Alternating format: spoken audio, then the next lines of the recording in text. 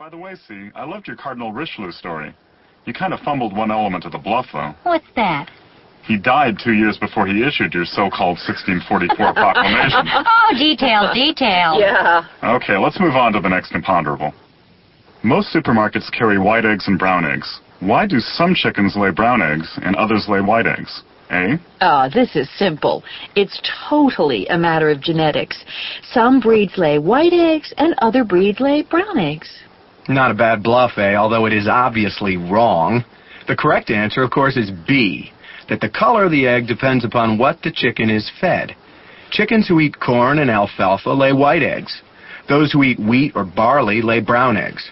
Since corn feed costs less than wheat, most chickens lay white eggs. Oh, you guys almost had me believing you. Of course, all chickens lay brown eggs. Poultry producers then bleach the shell to give the shoppers the clean appearance they like. Health food nuts prefer the natural brown eggs, just as they prefer unbleached flour. A says that the color of the egg is dependent upon the breed of the chicken. B says the color depends upon the feed. And C claims that all chicken eggs are originally brown, but most are bleached white. Do you think the correct explanation is A, B, or C? You have 10 seconds to make your decision.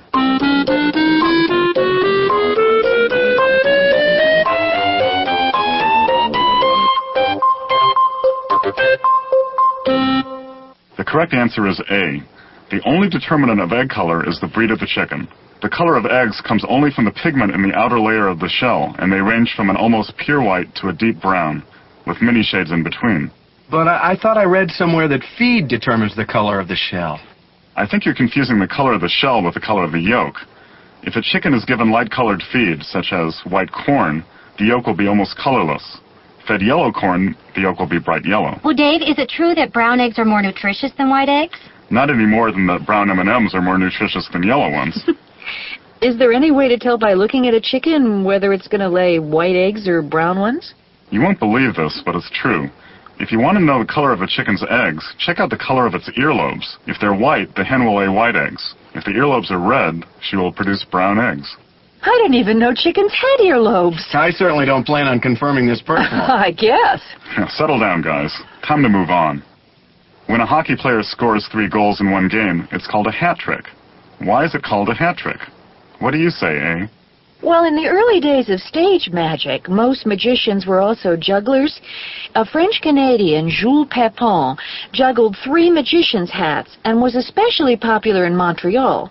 The hockey hat trick, a very difficult feat, is a comparison to the artistry of juggler Jules Pepin. Top that one, B. You were right in saying that the term originally had nothing to do with hockey, but you've got the wrong country. The hat trick was originally an English cricket term, describing a bowler who took 3 wickets on successive balls. What's your bluff, C? It's not a bluff. Why can't a hockey term start with hockey? The hat in hat trick is an acronym for Henry Andre Turner, the first hockey player in the National Hockey League to score 3 goals in one game. A says that hat trick was first used in honor of juggler Jules Pepin. B claims that it was a term from English cricket. And C insists that hat trick honors the first NHL player to score 3 goals in one game. Which answer do you think is right? You've got 10 seconds to decide.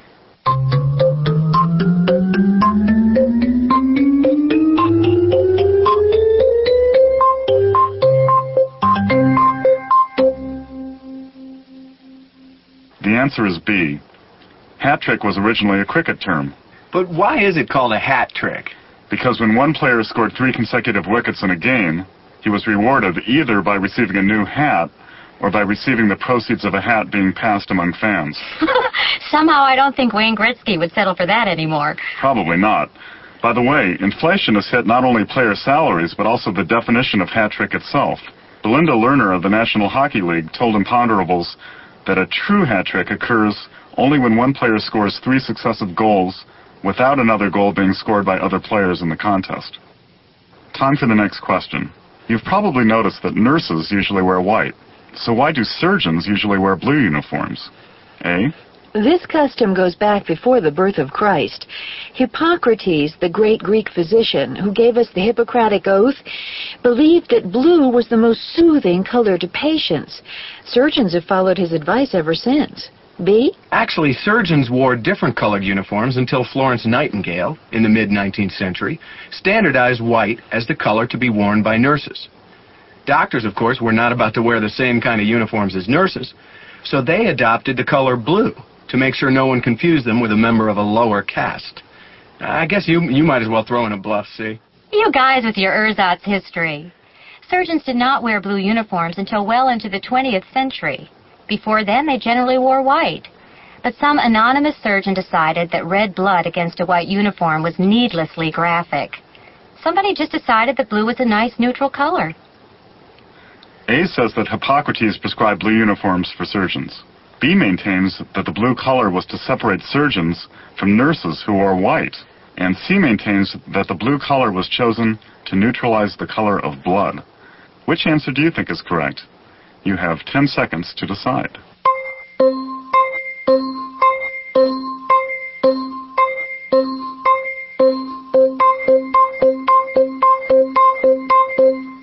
The correct answer is C. Florence Nightingale did choose the color white for nurses, both because white symbolizes purity and because white shows any dirt or grime immediately. Surgeons also wore white until 1914, when spinach green was chosen as the color best able to neutralize the sight of blood. Wait a minute. I thought they were blue uniforms. Well, actually they wore green until around 1960, when they switched to the now popular shade of seal blue. Why the switch? Bernard Lepper of the Career Apparel Institute of New York City told us that seal blue, which contains a lot of gray, shows up better than the old color on the TV monitors used to demonstrate surgical techniques. But the purpose of seal blue is the same as the green, to save doctors, nurses, patients, and others from the sight of blood. I'm starting to feel queasy. Why don't we move on? Your wish is my command. All of our automobile tires eventually wear out. What happens to that tread that wears off of tires? A? An interesting question. The vast majority of the tire tread goes up in the air in the form of gas or tiny particles. Scientists have actually discovered large quantities of tread in the lungs of human beings. B? Well, for once you have a little of it right, eh? Yes, some of the tread turns into gas, but the particles that come out of the tire are too heavy to stay in the air. The majority of tire tread blows away from vehicles and settles on the ground near streets and roadways, in the form of microscopic particles. See? This is sort of a trick question. The tread doesn't wear out. It wears in. The weight of the automobile forces the tread inward. Unless you peel rubber when driving recklessly or blow a tire, virtually no tread actually comes off a tire. A claims that most tire tread goes up into the air and is often ingested by humans. B says that most of the tire tread falls along roadsides. And C insists that tread doesn't wear off a tire, but is ground into the tire. Which explanation do you buy? You have 10 seconds to decide.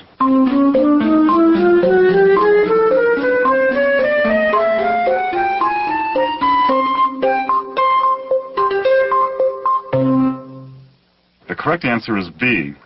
Although oxidation and devulcanization dissolve some of the tire tread into gases, the majority of tire tread can be found by scouring the roadsides. While the tread particles are too small to see, they are too heavy to suspend in air. Oh, wait a minute. How do they measure this stuff? With great difficulty. There was once real concern that tread particles were in the air and could be ingested.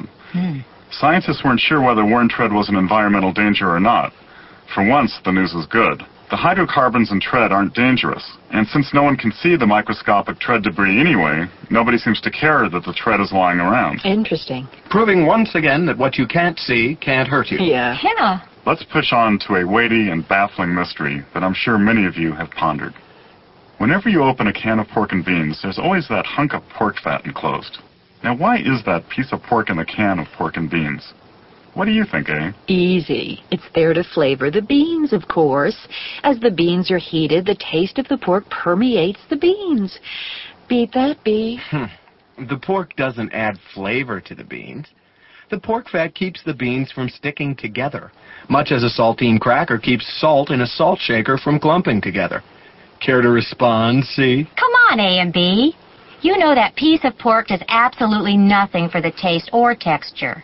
At one time, pork and beans were flavored with large hunks of pork. But now, by law, the manufacturers can call their product pork and beans only if a piece of pork is included. The only purpose of the piece of pork is to make their label legal. The added pork flavor is totally artificial. We have three very different answers. A says that the pork actually flavors the beans. B says that the pork fat keeps the beans from clumping together. And C says that the piece of pork has no use other than to allow companies to legally call their product pork and beans. Which answer do you think is right? You've got 10 seconds to decide.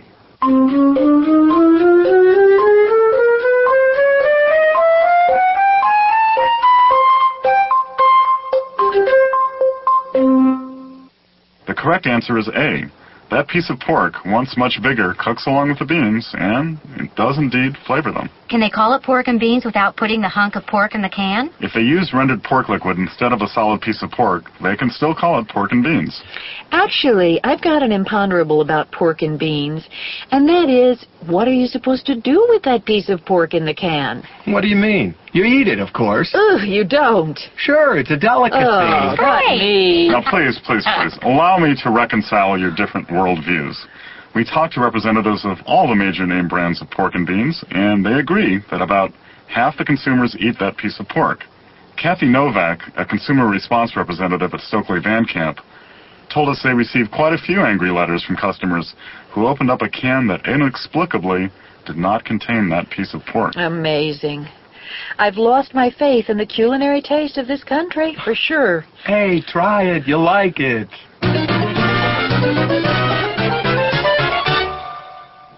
Now we come to an unpleasant subject, but one that we must address, the subject of houseflies. Ooh. In the summer, you can't get rid of them. In the winter, you can't find them. Where, indeed, do houseflies go in the winter? What do you have to say, A? Well, flies, like many other insects, lie dormant during the winter in a state of suspended animation because, you know, they can't survive cold temperatures. That's nonsense. Insects migrate the same way that birds do. They fly south for the winter. Good one, B. Look, there's a much simpler explanation. Oh, yeah? Uh-huh. Almost all flies die during the winter. Enough survive in the form of eggs to perpetuate the species. A claims that flies lie dormant during the winter. B says that flies go south for the winter. And C insists that flies die during the winter. Which answer do you think is right? You have 10 seconds to decide.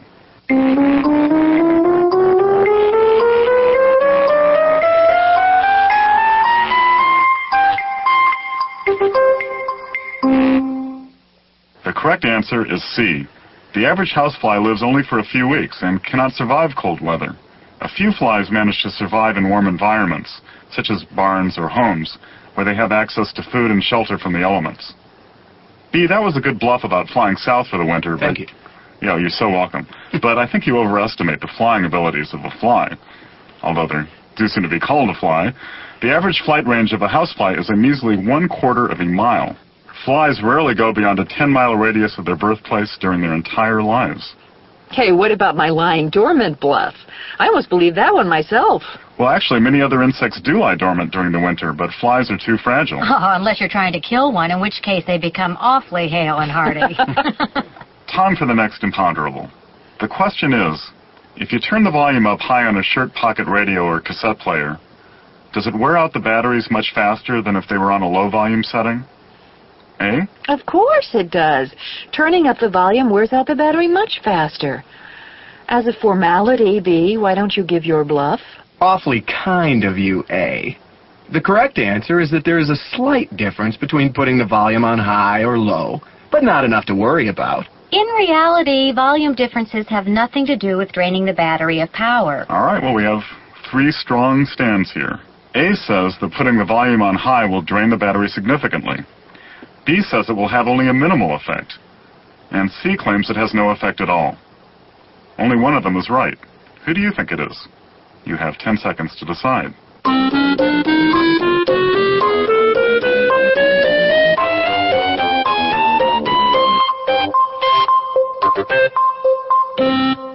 The correct answer is A. Don French, a battery expert at Radio Shack, estimated that a shirt pocket radio would use at least 200% more battery charge at the loudest setting than at the softest.